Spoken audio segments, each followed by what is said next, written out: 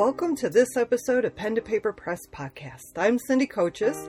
I enjoy talking with best-selling authors, writers, editors, publishers, and creative souls about the process of developing our stories to completing our works of art.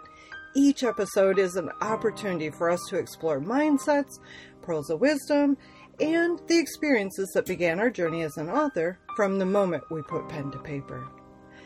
Joining me today is Dr. Artika Tyner. She is a passionate educator, author, sought-after speaker, and advocate for justice. Artika's book titles include The Inclusive Leader, Taking the Intentional Action for Justice and Equality, The Leader's Journey, The Lawyer as Leader, and an array of children's books as well. Welcome. Thank you. I'm honored to be here today. You are so welcome. I would love to start our conversation by asking, when did you know that you wanted to be an author? I think it's that inspiration that we have from Toni Morrison. If there's a book that we want to read and it hasn't been written, it's our responsibility to start writing. And in that piece of using that inspiration from Toni Morrison, it's a sense of my first book, The Lawyer as Leader, was really about what I wanted to see. As a law professor, I wanted the practical tools to be able to train and inspire our students to become those social engineers that create new inroads to justice and freedom. And I knew it would require leadership, the ability to think critically, the ability to bring people together and build collaboration, all those key leadership skills of how to problem solve. So I knew that a book like that didn't quite exist yet. And if I wanted to inspire students for generations to come, long after I'm gone, the power of writing a book is a way to make sure that we're documenting our journey, but at the same time, leaving inspiration for the future. Wonderful answer. And we've not met before. And it's really interesting because I intuitively write the questions. And that was such an important question for me to ask you this morning, that, what got you going with that? And so, if we don't see it, we need to write it. And it comes from our heart, and it comes with the intention to share, whether it's share a story, share insights or education, or to inspire somebody else to, take action. So, is there somebody else that inspired you to pick up that pen and start writing? Of course, my mother. My mother is really my biggest cheerleader, encouraging me to write, explore. One of the greatest gifts that she gave me was my library card. So as a young girl, that's where I spent all my time, reading books, exploring. So I would say my mother gives that boost of encouragement to say you can do it, no matter what. She never said you're too young to accomplish something. You're in it. You don't have the experience, so you're inexperienced. You can't do this. She continued to encourage a journey of learning and growth that has inspired me throughout my entire lifetime. That's beautiful. That just warms my heart to hear that. Because some parents do encourage, and some kind of do the, maybe you should be a lawyer, maybe you should be a doctor, but I love that your mother was the inspiration. And it sounds like she was quite the influence on how you move through life, on your journey. Yes, of course, because my mother was also an educator. For many years, she also ran a home daycare center and invested a lot of time and energy into, and a labor of love of early childhood education. So when I think about my work, it naturally evolved into another area, writing children's books, because once again, I didn't see myself growing up on the pages of children's books. If we base it upon the data, you're more likely to see on the cover of a children's book a black bear or a black dog than a black girl or a black boy. So we know that it's important to have representation in all books, and especially for children, to create that joy and interest in reading. So for children of color, creating those mirrors so they can see a positive representation of themselves on the pages of books, but for all children to provide those windows so they can learn about cultural experiences of others and build those cultural bridges in some real time through the experience of learning about their neighbor, learning about the world, learning about cultures. So it's an invitation for all children to broaden their horizons. Yes, yes. So how many children's books have you written? We're getting there. We're marching before the end of this year. Definitely we'll get closer to the dozen mark. So We're at about 9 now. So we're growing the numbers. I have a few more that are in production. So I'm excited that the collection has grown. And we've been able to. We also created a nonprofit foundation to get children's books in the hands of children in need. So I am happy to say this past weekend, we just celebrated our 5th year anniversary of our youth leadership program, but we've donated over 7,000 books to children in need. Wonderful. Oh, that is so wonderful. And I will make sure that I have a link to your nonprofit in the show notes so that is easily accessible, because that is so important to share. And share that love of reading, because a lot of the children who love to read love to write as well, and it helps empower their voice and lets them know that, hey, I could do this too. Agreed. So what are some of the themes of your children's books, if you don't mind me asking? Of course, the overall theme for all of them is related to the sense of youth finding their voice and leading change. So for instance, in our award-winning book, Justice Makes a Difference, the story of Miss Freedom Fighter Esquire, there is a challenge. I'll talk about 2 of them. Okay. That initially she feels like she's too young to make a difference. What can she do at 8 years old? And her grandmother teaches her an important lesson that she's never too young to make a difference. Just start where you are, big or small. She ends up creating a community garden, learning how to sing for justice, and bringing people together around these themes of community building. But the second lesson that she also learns, she's told at school that because she's a girl, she can't become president.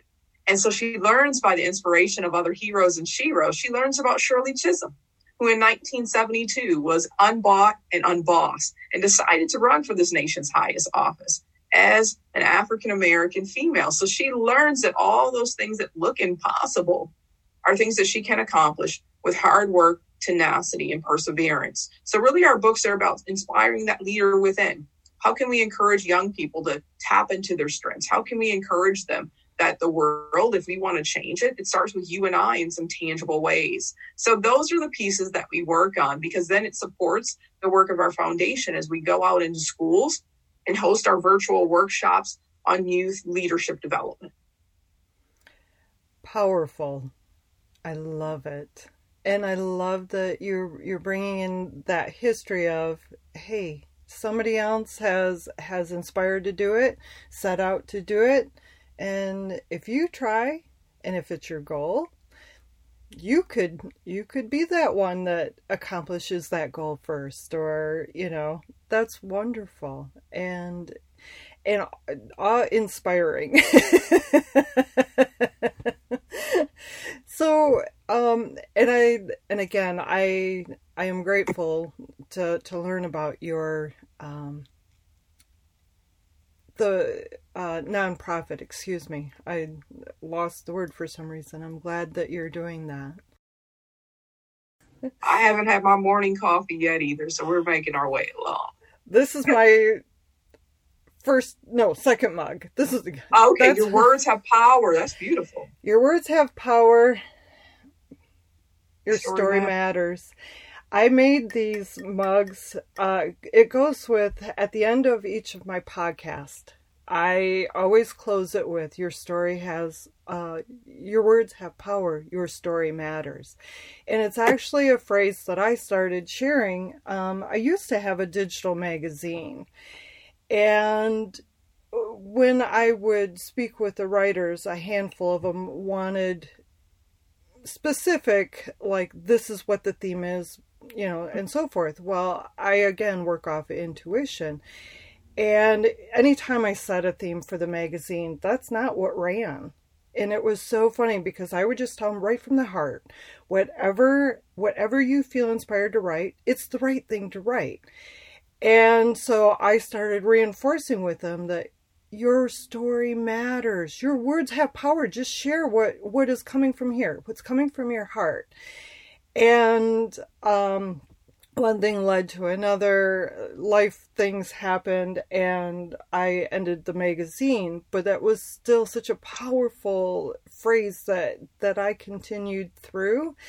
And yeah, I've got I don't know if you can see, I've got doodles on here as well. So I thought, you know what? To go right along with the podcast, I'm going to make some mugs to go, because I always say, pour yourself a mug of something, and your favorite beverage, and enjoy listening to the Pen to Paper Press podcast. So, oh no, those are beautiful, and that's a powerful message. Thank you. Thank you for sharing. Yeah, you're welcome. I most certainly was not expecting to put an advertisement inside my podcast. Oh no, it's essential. No, that's. Well, yes, you're right. It is. So, one question that I do have for you is how do you create and leverage partnerships to sell and promote your books? Because that is so important for us to grasp. Well, my books connect directly to my own personal passion and vision. So I'm always looking for folks who are thinking about how they can lead change in their community. I'm looking for those difference makers all over the world to see how they're, building community gardens and dealing with, a food crisis. How are they inspiring education, dealing with creating more accessible ways around literacy and reading? So I'm looking for like-minded people who are organically bringing forth change. So for me, it's the power of relationships. And I would say social media has really been a remarkable tool. Social media will allow you to connect with anyone around the world in some tangible ways. And so for me, the power of partnership is the power of relationship. Most of the books and programming that we've done has all been related to a conversation like what we're having today, or a connection on a common theme about writing, around leadership, around social justice, civil rights. So for me, that's really been the opportunity to turn the books into not just pages bound together, but a learning experience, a shared humanity, and a common destiny is really the theme of what I'm trying to bring forth through the books. The books are just a vehicle for that. I mean, for many of the books, people have reached out to me directly. Those have led into programming partnerships, to conferences, to just general coffee or tea to brainstorm ideas. So the books are basically the invitation to start a conversation. Oh my gosh, brilliant. And yes. Community, one of the words that keeps coming up is community. How important is community to you? I mean, obviously it's very important, but I'd love your take on it. For me, it's essential. It's who I am. I came from a community called Rondo. 5 generations of my family have lived, worked, played on this sacred ground. So when I think about community, it helped to guide my career and the work that I do today. I didn't become a civil rights attorney just by happenstance. It was really by divine destiny. Because the reality of it is, growing up in Rondo, you oftentimes know that there's a challenge. It's a persistent and a day-to-day challenge, because Rondo, like over 1,000 communities across the United States, experience what? Racial removal with the highway, freeway, interstate systems. So in the early 1960s, a freeway went right through the heart of our community, I-94. Now people use I-94 every day to make it around the Twin Cities here in Minnesota. But what it meant then, that the African Americans who owned their home, businesses, over 400 businesses at its peak, were displaced and lost their homes under the constitutional provision of eminent domain. And unfortunately, of course, that meant that they didn't get the fair market value of their homes. They weren't able to revitalize this economic engine. And in many ways, we're working to do that today. But the reason why I bring up that example, because community then became purpose, became legacy, and became destiny for me. So community, yes, I talked about it in a sense of a geographic space where I was born and raised and still live today. But the reality of it is I've had the opportunity to travel to the other communities that were impacted as well. For instance, in Tulsa, Oklahoma, we had the 100 year or the centennial of the race massacre. What's through the heart of Tulsa? The same thing. Through the heart of the Greenwood district, a highway went right through the middle. Someone brought the highway right through. If we look at, I do a lot of work in supporting the Gullah Geechee Nation, and went through the heart of their communities in Florida and throughout the South, the highway system. And so when we think about how that impacted African-American communities, it's a piece of the connection to draw us together on how do we restore our local economies, how do we bring people together, but at the same time, to build a type of community where we have the level of resistance to say, this can't continue to happen, that we have to take a stand. And that means that we also expand our community. So like the conversation that I'm having, I'm introducing our history to you, and now it has become our collective history, because you'll have a new appreciation. Every time you're driving on a highway, more likely than not, you know that it went through an African-American community. And in many ways, politically and through public policy, it was determined that it would be the least case of resistance, that it really didn't matter. But how important is it to have home, space, and community? So now it's our collective responsibility to protect it. Understood. I was not aware of that. I live in rural Michigan, and here, you know, our main highway is 2-lane. And always has been, you know, so I do travel. Obviously you can tell I'm in a camper, and I do travel, and I am on those interstates and so forth. And I had no understanding of that. I had I guess how would I know? Why would I know? Unless I was to know the history of those areas. So thank you for sharing that insight. That is important. You're right. You don't know it until you know it. So I do appreciate that. So let's focus on the children's books, because that just intrigues me. It's not something that I've done yet, and I'm more out of curiosity for my own self, and the audience as well. But for you doing the children's book, what was the part that you just truly enjoyed the most? I truly enjoyed the opportunity to tell the stories. Similar to the story that I just told you about Rondo, I brought that into a children's book. It's Joey and Grandpa Johnson's Day in Rondo.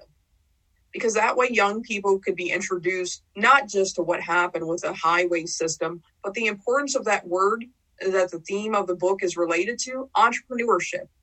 That the reality of it was that when we think about Rondo and still Rondo today, a legacy, history, and culture, and planting those seeds for the future, it's about the power of small business. It's about the power of Ujamaa in Swahili. Then that means cooperative economics. How do we bring people together in some tangible ways to build strong communities? So the children's books, once again, gave me a vehicle to connect hearts and minds to the contemporary issues impacting communities and children today. So the greatest gift of the children's book was introducing new concepts, new ideas on how to engage in community building. So here's a fun one. Last year, I did this book called Stand Up and Be Counted. I just woke up one morning and saw something on Facebook about a writing competition. And I thought, why not join in? It was through an organization called Room to Read. So I didn't know if I'd get selected or not, but it was just fun to think about a concept that had been in my mind, but hadn't really put pen to paper.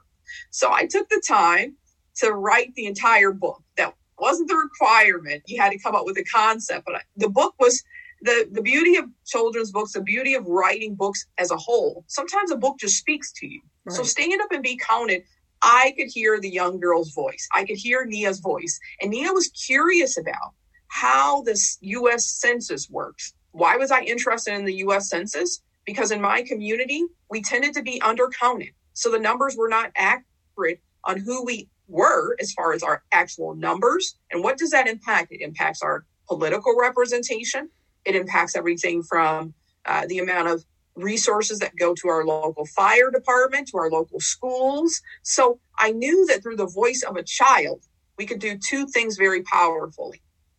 One, children inspire their parents often. So you could hear in real time in 2020, have children ask their parents about the U.S. Census. But here's the piece of looking ahead to the future, which is the nature of my work, looking ahead to build those bridges for the future. It also meant that 10-year-old child that I'm talking to today, 10 years out, 2030, the next time there's a U.S. Census, it's an opportunity for them to get involved as well. So for the books, it's an opportunity to share information, ignite passion, while helping to train the next generation of leaders. Yes, yes.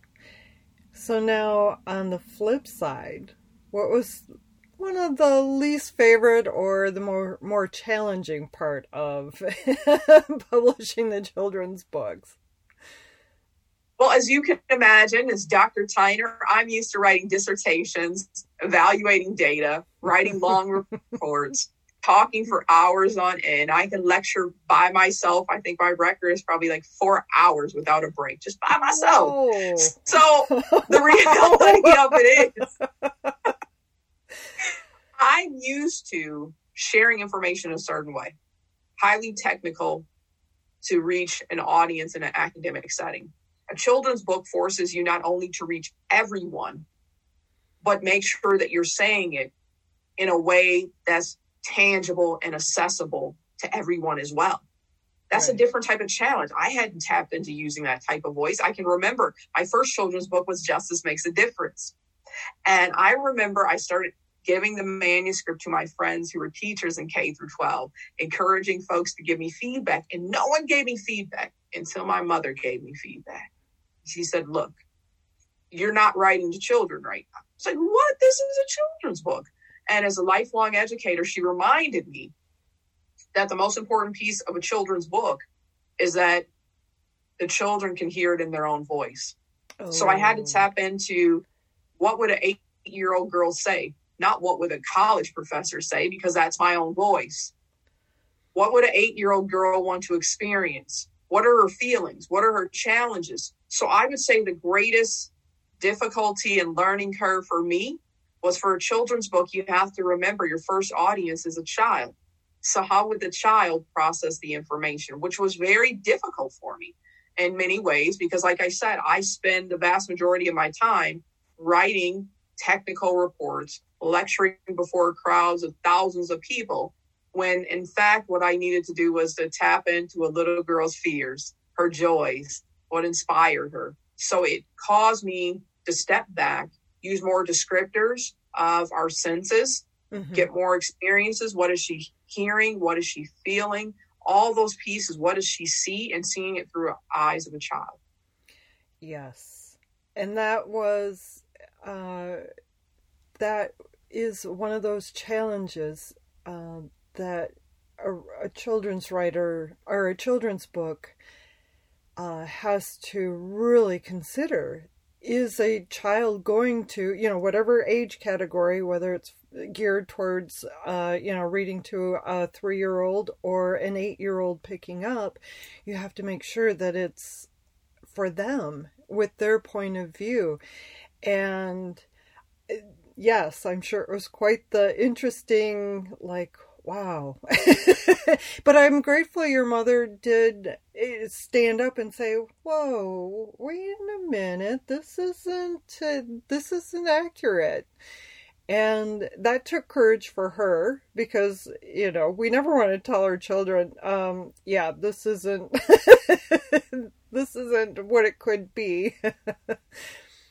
But she did it. She helped you and guided you. And when we hand our books to somebody, please critique. Please tell me, what do you think of this book? And when we don't hear back from them, that part is like, ooh, okay. That always, reins me back in okay, what do I need to adjust? What do I need to make different? What's wrong with it? Or do they just not have time to read it, Yes, that feedback is critical. So I also encourage all writers to have your writing circle, your writing group, those beta readers, because it will only help to strengthen your manuscript, strengthen your book for in the future. because the reality of it is oftentimes deemed as, a solo journey. But that writing process is about, once again, the community and the collective coming together, because your book is not just about you. Of course, your name is listed there as the writer, but it's about, once again, being able to bring people together, finding the joy of reading, connecting related to similar issues that we're all passionate about. So that's going to take some group input. Right, because you're right. It's a community. You're presenting it to a community versus, you're not just giving it to like a niece, a nephew, a daughter, a son. It's not an individual. It's not a book for an individual. It's for a community to help strengthen and bring that diversity and make them curious and want to explore and discover, the focal points of your book. So, and when it comes to writing your 3 books that are geared towards adults, did you encounter the same thing with like the beta readers, or did you have those that came back and said, oh, Artika, you might want to adjust this, or, oh, this was brilliant? Did you have the same kind of impact with those beta readers? I did. Once again, they had played a powerful role. So I reached out to everyone that I could find that had written on leadership for lawyers.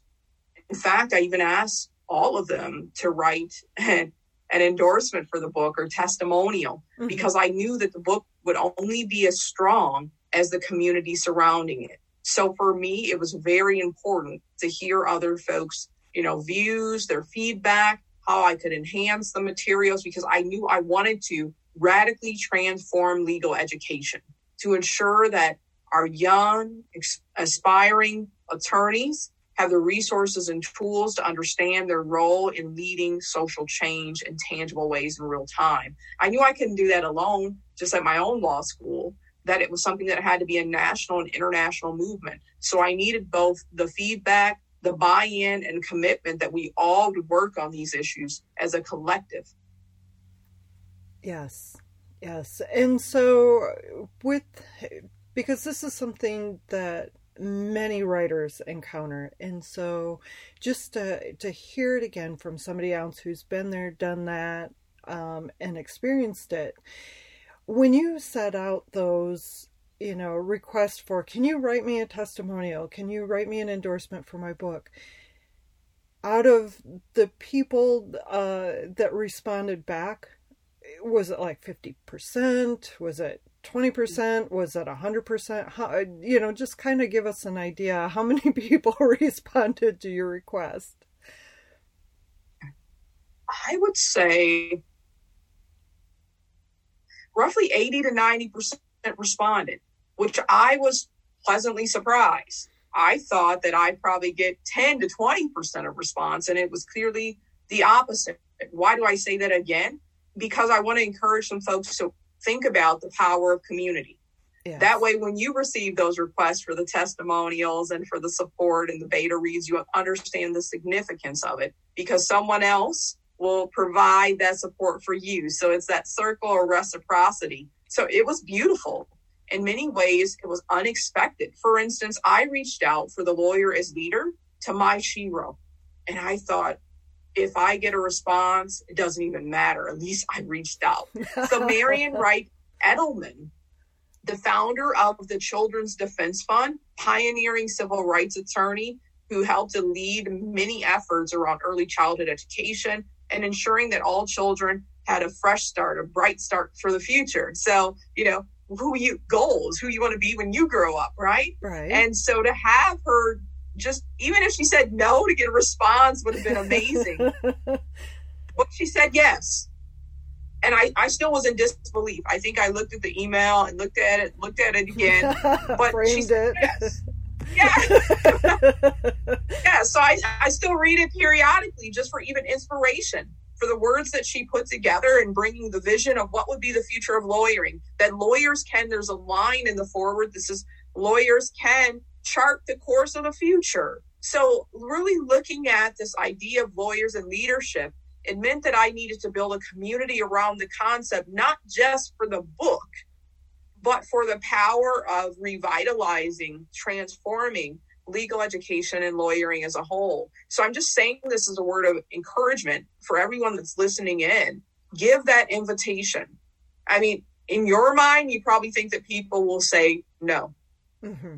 I can tell you in most instances, if someone says no, it's not necessarily about the quality of your work or what you're working on. It's also that they're going through the same process and writing their books and doing their work as well. It's usually a capacity issue. But yes. I would say those folks that you want to reach out to, that you want to build a partnership with, contact them.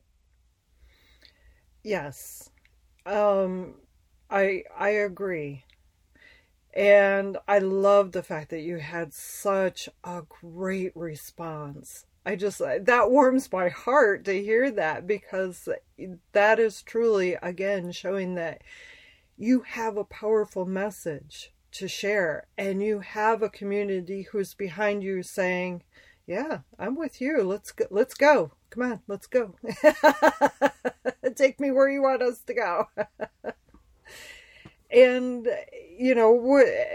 is there any better, pat on the back that you could receive? So I truly enjoyed that. So is there anything that you wanted to share about your writing journey that you feel would help someone, give them that, that bit of encouragement to hey, keep writing, keep going? That really would be my message. The thing that you just said, keep writing and keep going. In fact, right now, I have Post-it notes. I have napkins with different lines for different books that will emerge over time. Keep writing, keep investing in your craft as well. So one of the things that I hadn't talked about yet, I attend writing workshops, and I attend those opportunities to get those direct critiques to help enhance my work. The same way as an attorney, I do continuing education. Why would I not invest time and resources in helping to improve my writing skills? Like right now, I want to do more of the young adult side. So I would need more opportunities to develop the plot in a different way than I would for a picture book. I need an opportunity to think about how would I take a story and bring it into a chapter book, for instance, as a part of a series, all those things. That means I need to learn some new skills.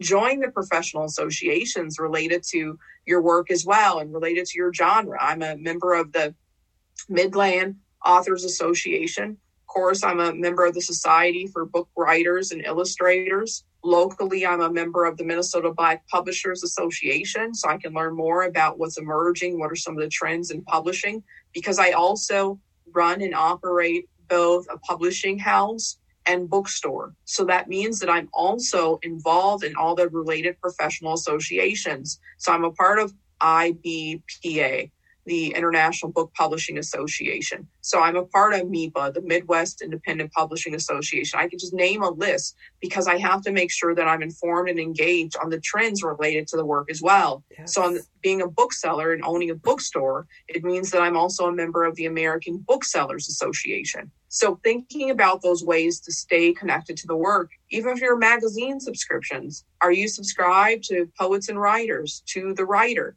all those different pieces? And if you're not subscribed, go check them out at your local library to see. I mean, in those magazines, you get writing prompts. So you're thinking about, how would I write that suspense piece? How would I, write that drama, that action-packed thriller? It just helps to, those are not my genres, but it helps to unleash the creativity in real time. Attend those writers' workshops. One of my favorite writing and learning experiences was related to the Highlights Foundation. And I don't know if you remember that, but the Highlights magazine, their family actually still owns and operates their press. And so they, on their family land, also have an area for workshops and retreats. Really? And so one day, yes, I woke up. I'm just like, just because it's named Highlights, I have to go, because I loved reading the Highlights magazines when I was in school. Yes. But beyond that, I'm like, this looks like a beautiful area in Pennsylvania. And I needed some time to write. While simultaneously developing my skills. So I attended a writer's workshop. So I invest in myself annually. I at least go to 1 or 2 writer's workshops to work on my skills, to help build my craft, and to help. When I think about that Highlights Foundation workshop, it was fabulous. That network was not just now other professional writers and illustrators. Those are my brothers and sisters. I reach out and I say, well, what do you think about this idea? Can we work on this project together? So building and investing in that sense of community wherever you go is also within the writing community within itself. Yes. And you create those lifelong bonds and again, that support system, and that is truly one thing that I have gained through this podcast is, I have relationships with the individuals that I would not have otherwise, made contact with. I would never have met these individuals. And, it's great to have these friendships. And I know that with the majority of the people that have been on the podcast, if I was to reach out to them and say, hey, I'm doing XYZ, you in? They'd be like, oh yeah, I'm here. Let's do. So, but that is, and you have that encouragement and that support. And what does that do? That just keeps refueling that fire and that passion to keep exploring and to keep doing. And that, oh gosh, I would love to go out there to the island because yes, I remember those books. I might even have a copy or two. Yes, it's beautiful. It's got the right balance of being tranquil. Yes. Having the peace, that aura of joy when you're thinking about Highlights within itself. And so I highly recommend it. I will have to check that out. I really will. So you brought something up that I didn't realize. You have a bookstore. So is it a physical bookstore or is it a digital bookstore? It's both. Really? Tell me about your bookstore. So the physical bookstore, I'll start there because you'll love this one. Okay. It's based upon partnerships.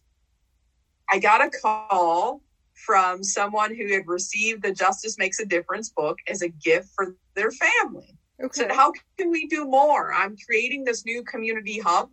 Can we create a partnership and think about creating a bookstore? What exactly can we do together? Oh, it was music to my ears because simultaneously, as this is all happening, I'm working with my business mentor to think about what would the physical space for the bookstore, what would it look like?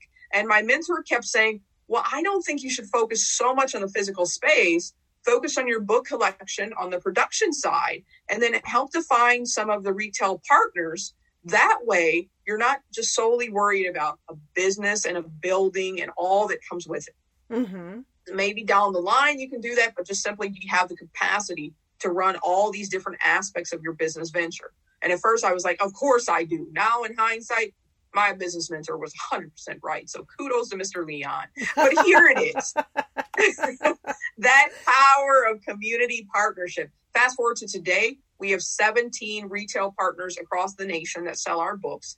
In addition, our physical space is here also in the Twin Cities in Minneapolis in partnership with a community hub called Gideon CC, where the space is both a barber shop, has retail spaces to help encourage buying local, but more importantly, to create that community and that nucleus of small businesses that support each other in some tangible ways. So yes, you can come to our physical bookstore. Yes, if you're across the nation, across the world, you can engage in our online bookstore. So we just wanted to make sure that our books were accessible in multiple different venues in real time to inspire and encourage reading and also to promote diversity in books. Brilliant. Oh my gosh. You just amaze me. I love how all of this divine stuff just kind of like, you get all these things that just get placed right in front of you. How wonderful. And I mean, I'm sure you've had some, challenges in your life. It's not all, popping up like daisies and all, giggles and sunshine. But still, how wonderful that you've had all of these things just, you inspire me, because I'm sitting here writing notes like, yeah, maybe I should be doing some writing workshops, attending and creating myself. And you brought up a dream of mine that I used to have a long time ago about building a community in a special way. I don't want to elaborate. And it was like, that is doable. Yeah, maybe I do need to so thank you for inspiring me to do this or to think about it again. Yes, no, I give you that same message that I give in the Justice Makes a Difference book, of that idea of what we can do and the power of relationship. We just started a relationship today, a friendship, a gift of sisterhood, of sharing information, knowledge, and resources. Yes. And I can't even imagine. We don't even know yet what it will lead to. It's just a starting point. Yes. And so maybe that next great book project emerges when you're in Pennsylvania and you're at the Highlights Foundation. Because for me, it was really the inspiration to say, before I went to Highlights Foundation, I had only written the one children's book. By the time I left, I had a vision of the rest of the children's books that I've created today. Wow. So those pieces of having that connection, having that sense of community, sharing information, resource, and knowledge. So yes, not all my days are filled with daisies, but most of them are, because the reality of it is I find joy in helping other people. I find joy in building community together. And I find joy in building the type of connections that build a legacy for the future. And that's where we all have to start. I mean, oftentimes we think that the only resource that we have is money. It's important. Please don't get me wrong. But the reality of it is the greatest asset and resource that we have is each other.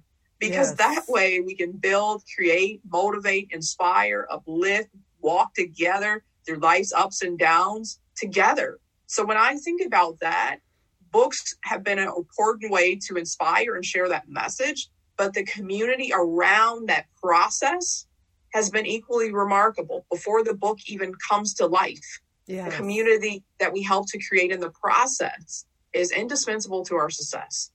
And not just as an author or writer, but as our success as a part of humanity. Yeah.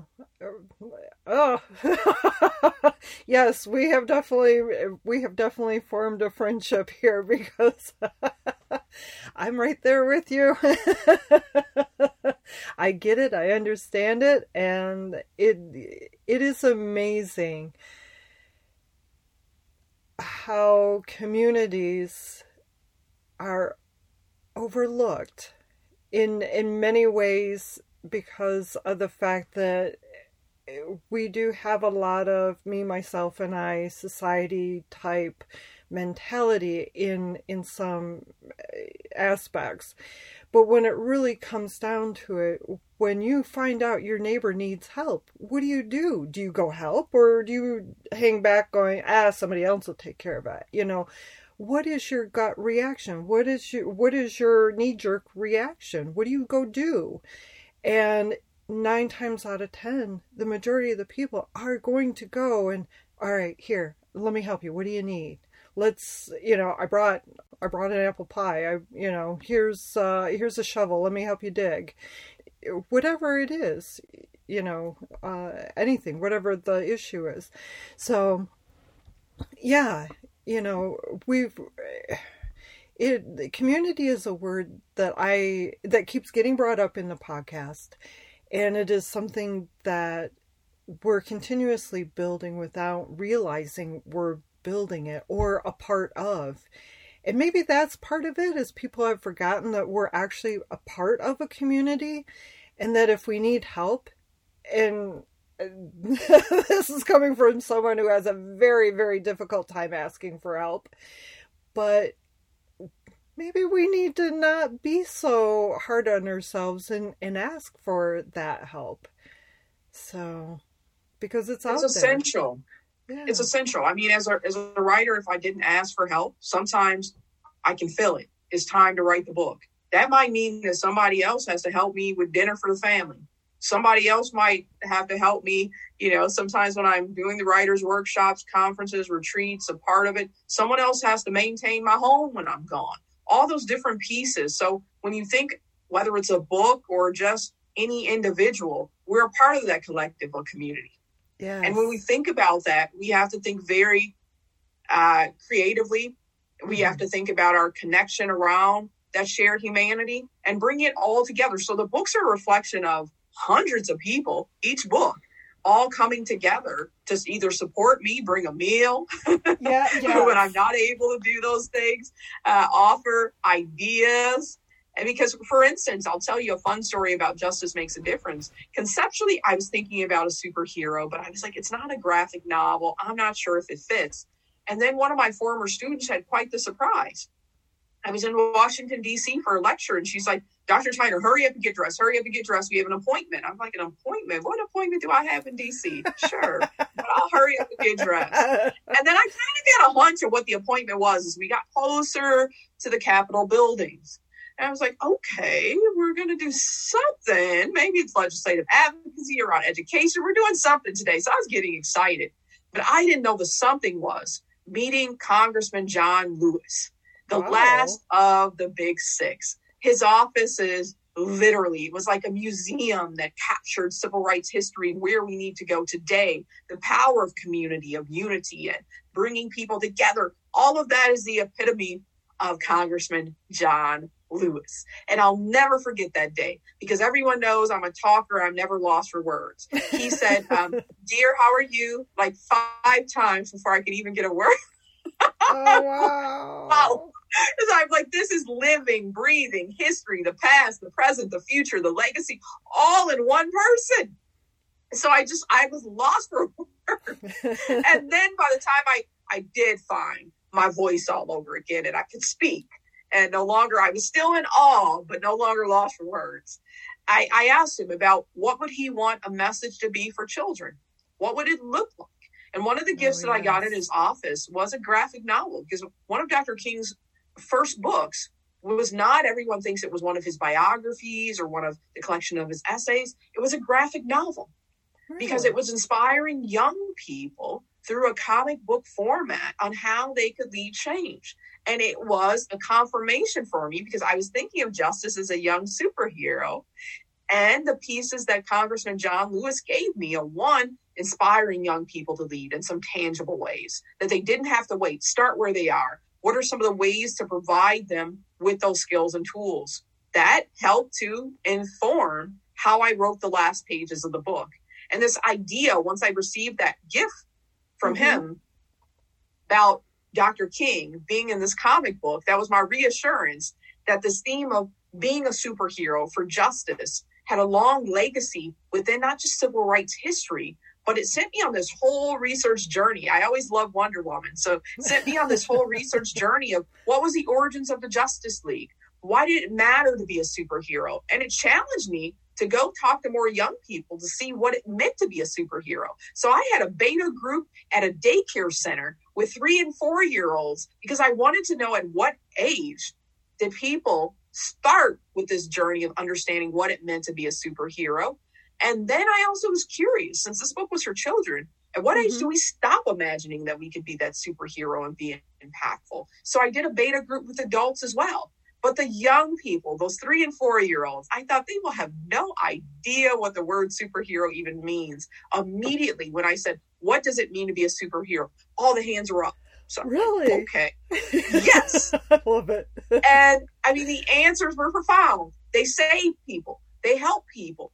And then I said, okay, let's go a step further. If you were a superhero, what would your superhero power be?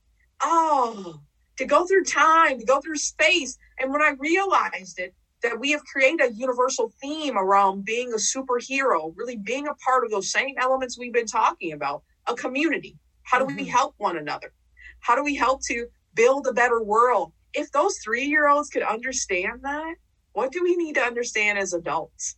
And where have we lost our inner superhero? So it led to a whole beyond conversation, but really a movement building upon the momentum of Congressman John Lewis's series of March, thinking about those ideas of how could you use the concept and ideas around a graphic novel, this idea of the power of being a superhero for justice. How do we bring that all together? So the concept even of justice makes a difference came out of community, from those 3-year-olds to meeting and working with Andrew Aden and meeting Congressman John Lewis. Those pieces all came together. Wow. And then when you're working on the next series that you're working on, you can ask those young adults, do you still have your superhero? Who are you as your own superhero?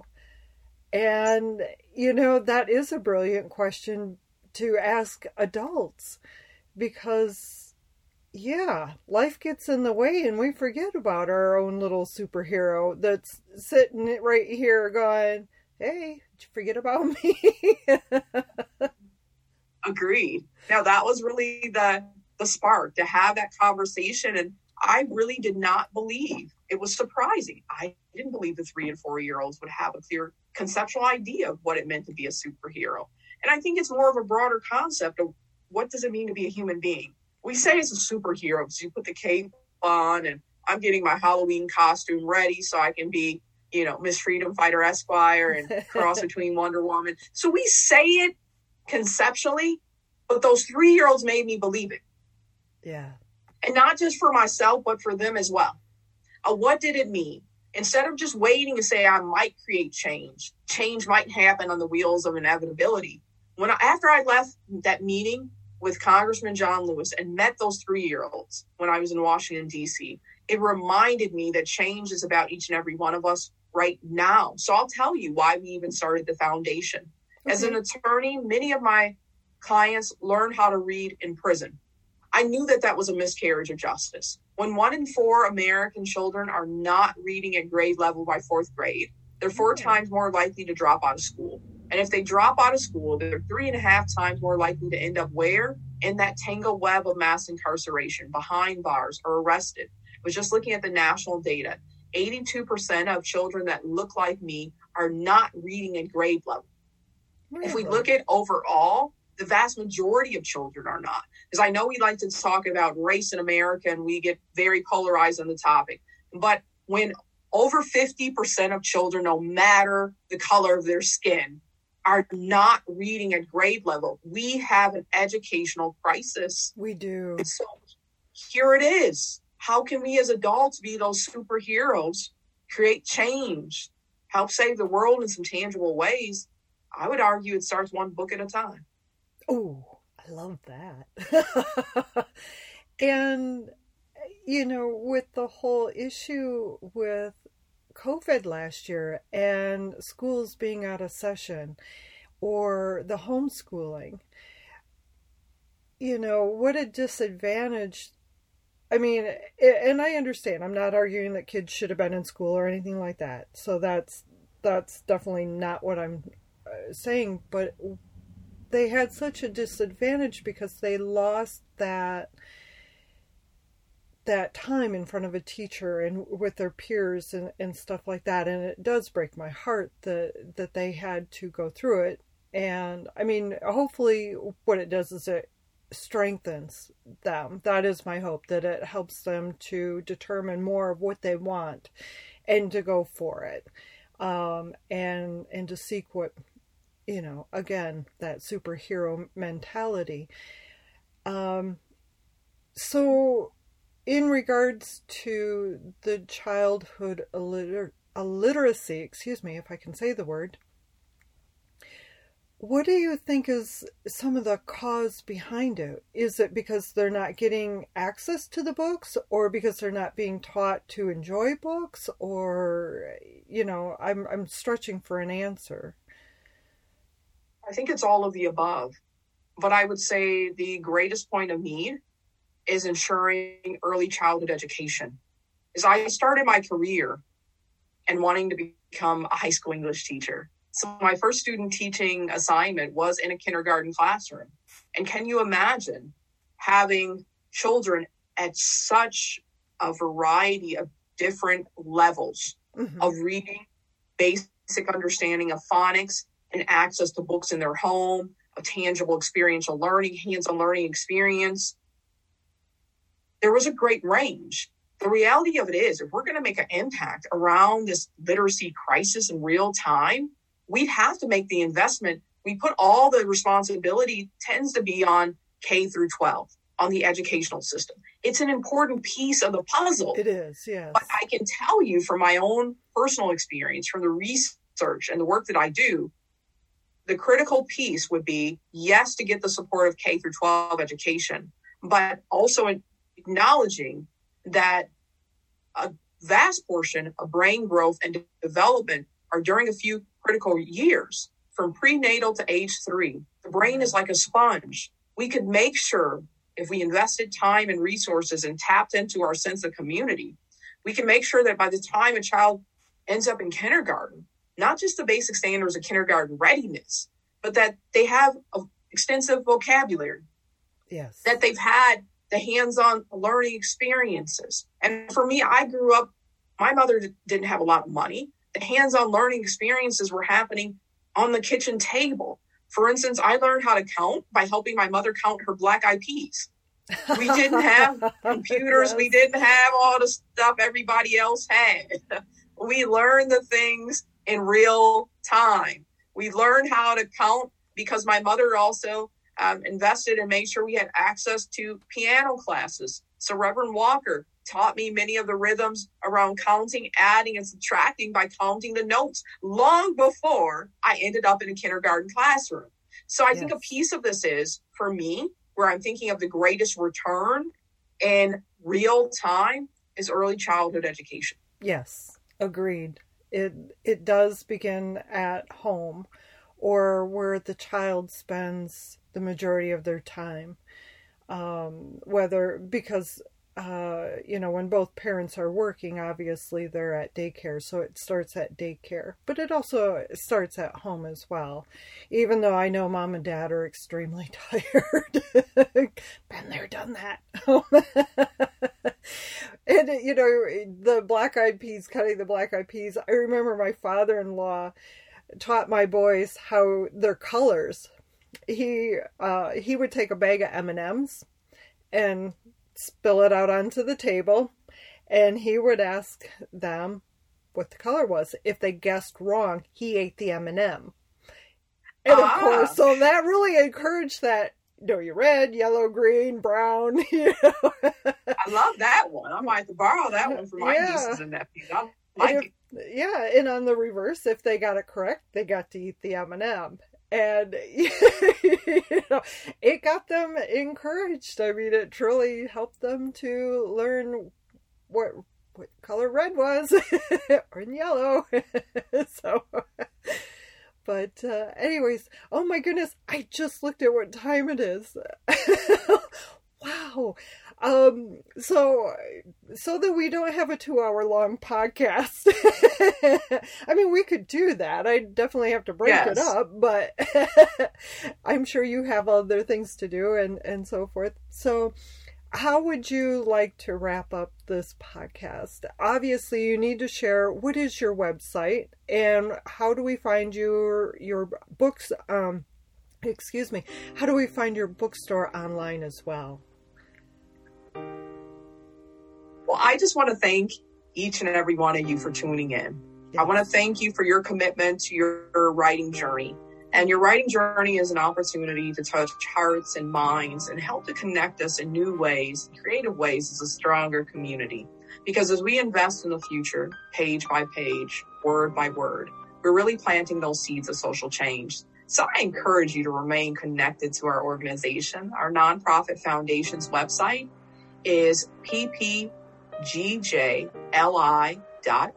That's for Planting People Growing Justice Leadership Institute. If you'd like to learn more about our books and publishing company, please also visit Planting People Growing Justice Press Press and Bookstore.